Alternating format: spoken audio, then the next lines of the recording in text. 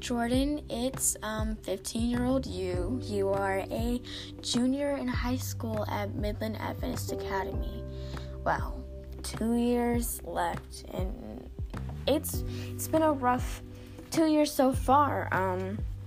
You lost some friends almost every single year of high school, but keep your head up, because honestly, you are where you are now because God has moved these people out of your life. Right now, I'm sitting in my room recording this. But right now, as in life, it was a rough summer. If you think back to 2019 summer, it was really rough. Today is August 21st, 2019, the day that you just got back from taking your brother to college. Yeah, that was rough. We cried like a baby, and it hits us as a wave every single time we think about it, how he's not here anymore. But it's just an extended vacation, as we say, an extended stay at Union. He'll be back before we know it, and everything will be fine. Right now in 2019, I'm into Jazmine Sullivan, dope artists like Jazmine Sullivan, her, Ella Mai a little bit, Tori Kelly just came out with a new album, and then you have the gospel realm where you're still into Jonathan McReynolds, J Moss, Ty Tribbett, different artists, and they kind of are your inspiration for your music style. At least they are trying to be. We're still trying to figure out our sound and everything like that.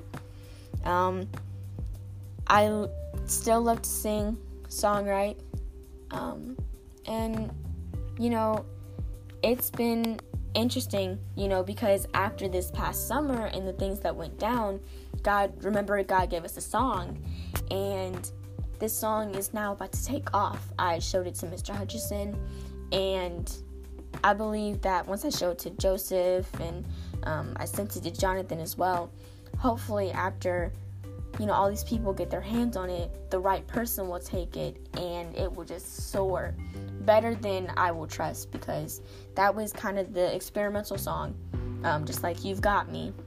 I'm single, and I'm okay with it. If the right person comes, they will. But right now, I'm focusing on school, especially with a lot of stuff that's going to be going on junior year. I need to stay focused and driven in what God has called me to do as spiritual vice president and as a student. Favorite food?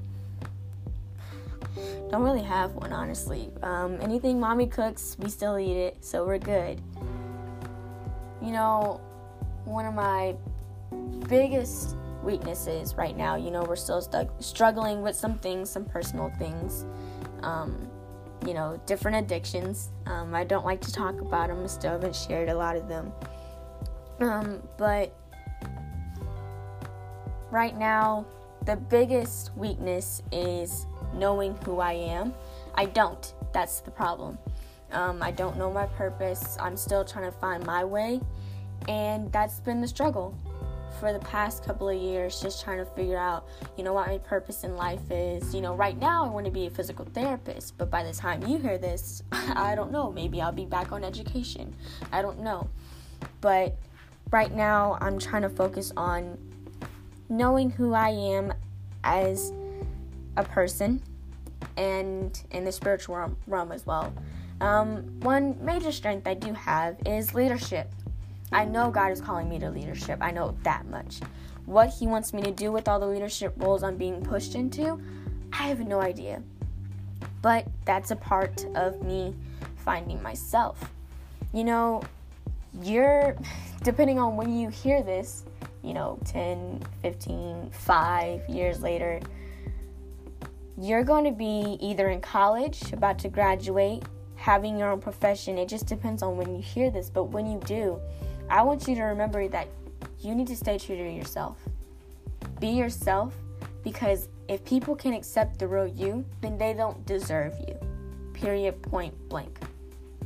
God has created you to be amazing. You are so dope. Don't let anybody tell you otherwise.